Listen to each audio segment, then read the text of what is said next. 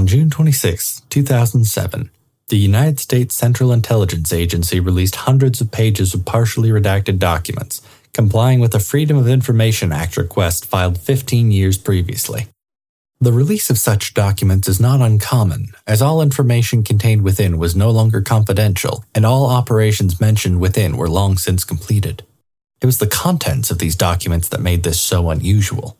The documents were commissioned in 1973 by then CIA Director James R. Schlesinger, when the press was accusing the CIA of being involved in the Watergate scandal. This was mostly due to the two burglars caught breaking into the Watergate Hotel being former CIA employees that may have still been receiving support from the CIA. On May 7, 1973, Schlesinger commanded senior CIA officials to compile a report of current or past CIA operations that may have fallen outside of the agency's charter. This report, dubbed Family Jewels due to the sensitivity of the content, was passed on to Schlesinger's successor, William Colby, in late 1973. Colby provided a briefing to the Justice Department in a closed-door hearing on December 31, 1974, and stating that of all the operations reported in Family Jewels, there were 18 different areas that the CIA were involved in that may have legal concern.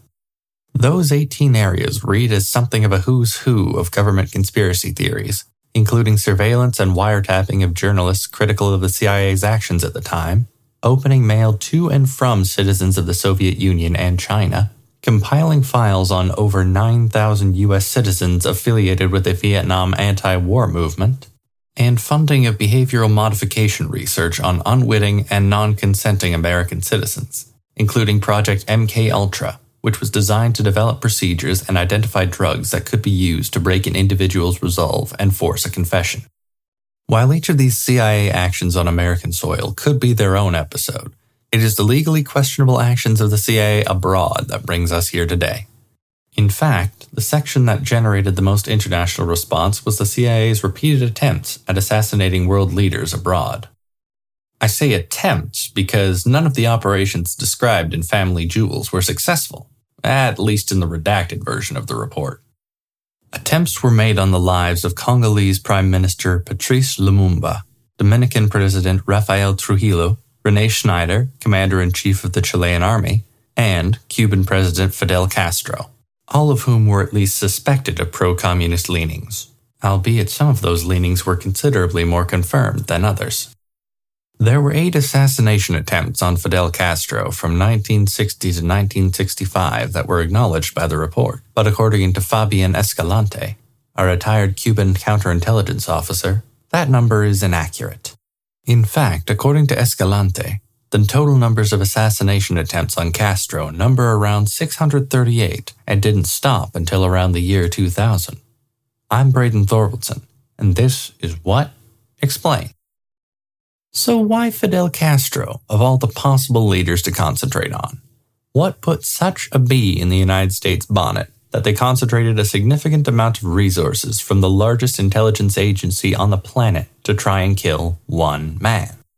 Well, you have a few different reasons, but I'll try to summarize them as best as I can. First of all, you have the very precarious international situation abroad in the early 1960s. After the end of World War II and the defeat of the Axis powers, you had much of Europe that was reduced to rubble from the fighting. The economies of many countries in Europe were devastated, and there needed to be some injection of money and aid to get some of the countries working again. 2 countries ended up taking 2 different methods to aid Europe. After they ended up driving the Nazis out of Russia, the Soviets continued westward, taking over formerly Nazi-controlled countries as they went. After Germany surrendered in May of 1945, the Soviet Union basically just kept the countries they took over as Soviet satellite states. All of a sudden, the Soviet Union was the major power in Europe, with a strong communist government bordering a bunch of very fragile capitalist economies. Many Europeans still saw the Soviets as allies and were more than willing to accept aid in exchange for favorable considerations. To combat this potential spread of communism, the United States enacted the Marshall Plan in 1948, which gave aid to Western Europe to assist in reconstruction, modernize some of the industries in Europe, remove trade barriers, and, arguably most important for the Americans, prevented the spread of communism beyond Eastern Europe. All European powers were offered Marshall Plan money, but the Soviet Union refused and blocked payments to the Eastern Bloc countries that they had taken over into their sphere of influence. The Soviets created a similar plan, called the Molotov Plan, in order to help rebuild the countries in Europe that were politically and economically aligned with the Soviet Union. These dueling plans basically created a two-power system throughout Europe, those aligned with the United States and those aligned with the Soviet Union. To keep the spread of communism from going any further, the United States developed a policy of containment to maintain strong alliances with the countries on the border of the Iron Curtain through economic or military assistance and make sure there was no domino effect. This domino effect being one country developing communist tendencies or having a communist government, and then all the surrounding countries having more sympathy towards the communist cause or being destabilized by communist regimes. This policy of containment led the United States to make some very questionable alliances in hindsight, simply because they were enemies of communism. So, to summarize, the United States was very much willing to work with anyone, so long as they were against communism in general, and the Soviets in particular, to make sure that communism did not spread beyond the Iron Curtain. This was working fairly well, for the time, give or take a very protracted Korean War, until the ascension of Fidel Castro as president of Cuba, a country less than 100 miles away from the American border. Also, having a Soviet-allied country directly in the middle of their sphere of influence was a domino effect waiting to happen, so in the minds of the US government, Castro had to go, in whatever way possible. Then there was the political situation internally within the United States. The Cold War in general, but more specifically the Cuban Revolution that ended in 1959 and put Fidel Castro in power, was significantly on the minds of the American people, to the point that it was an election issue in 1960, when John F. Kennedy ran against Richard Nixon. This was a time when many Americans felt that nuclear war was not only a possibility, but an inevitability between the United States and the Soviet Union. Kennedy ended up winning the election through electoral votes, though by a much smaller popular vote margin than the Democrats and Kennedy were hoping for, only 0.1%. As a result, Kennedy was the youngest president ever to hold office, and he had work to do to prove that he could keep America safe from any encroaching communist threats, including the one building in Cuba. On April 3, 1961, less than 4 months after his inauguration, Kennedy signed off on a plan created by the previous Eisenhower administration to overthrow the Castro regime in Cuba by use of CIA-trained anti-Castro Cuban exiles. On April 17th, the Bay of Pigs invasion began, as 1,500 Cuban exiles landed in Cuba. However, the Cuban military made quick work of them, and the exiles were all captured or killed 2 days later. Kennedy was forced to go to the bargaining table with Castro in order to secure the release of the exiles, which Castro did in exchange for $53 million worth of food and medicine. This event soured the relationship even more between the two, as Castro grew far more paranoid about American invasions, while Kennedy resolved not to lose face like that again, acknowledging that, quote, "We got a big kick in the leg, and we deserved it, but maybe we'll learn something about it." He appointed his brother, Attorney General Robert Kennedy, to lead a commission to examine the causes of the failure of the attack. Additionally, John F. Kennedy pressured the CIA to come up with additional plans to remove, discredit, or kill Castro.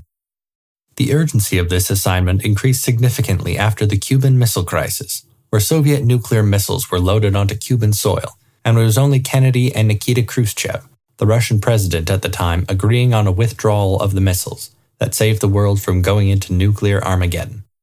For the 2 years that Kennedy was in power before he was assassinated, removing Castro from office was a significant priority for the CIA, and they were essentially given carte blanche to do so, as long as it could not be directly traced back to them.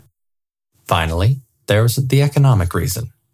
The president of Cuba before Castro was a man named Fulgencio Batista, who shared many of the traits common among dictators, including dispensing with his political opposition, refusing to give up power at the end of a term of office, and somehow maintaining the presidential office despite massive disapproval from the people.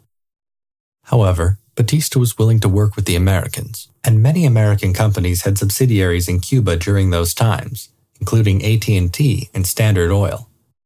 From a foreign policy perspective, Batista was a steadfast ally in the region for the United States, as he hated communists as much as they did.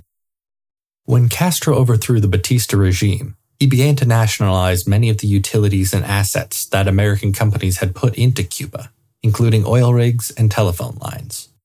Additionally, he took over much of the private land holdings of wealthier Cubans to redistribute. Many of these Cubans ended up fleeing the country to Florida, less than 100 miles away, sometimes even on makeshift rafts. Many of the American companies who had assets in Cuba wanted them taken back, and the Cubans who had escaped the Castro regime wanted revenge against the government that made them flee their homes. These reasons were enough to point the CIA towards removing Castro by any means necessary. The attempts on Castro did not directly start with assassination. The CIA started with plans to destroy his image as a charismatic freedom fighter by methods that almost seemed like they belonged more on a prank show.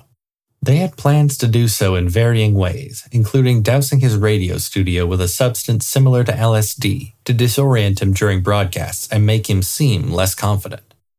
Additionally, they planned to attack his physical appearance by dusting his shoes with thallium salts when he left them out to be shined on a trip abroad. Thallium salts were a strong depilatory, making hair removal all the easier, especially if he touched his beard after touching the salted shoes. The thought was that having his beard falling out would make him seem less charismatic and authoritative. This plan was thrown out because Castro canceled the trip that would have left his shoes open to salting. As you may have gathered, when it came to the actual method of removing Castro, very little was off the table. There were 8 assassination plots that were confirmed by the CIA in the Family Jewels documents, and those ran the gamut from subtle poisonings to explosions. One notable attempt included the CIA recruiting one of Castro's ex-girlfriends, one Marita Lorenz, and having her smuggle poison pills in a jar of face cream while setting up a hotel rendezvous with Castro. The plan was to have Lorenz poison Castro's drink while she was getting ready. Unfortunately for the CIA, 3 things went wrong in rapid succession. The first was that Lorenz got cold feet in the hotel room and no longer wanted to go through with the plan.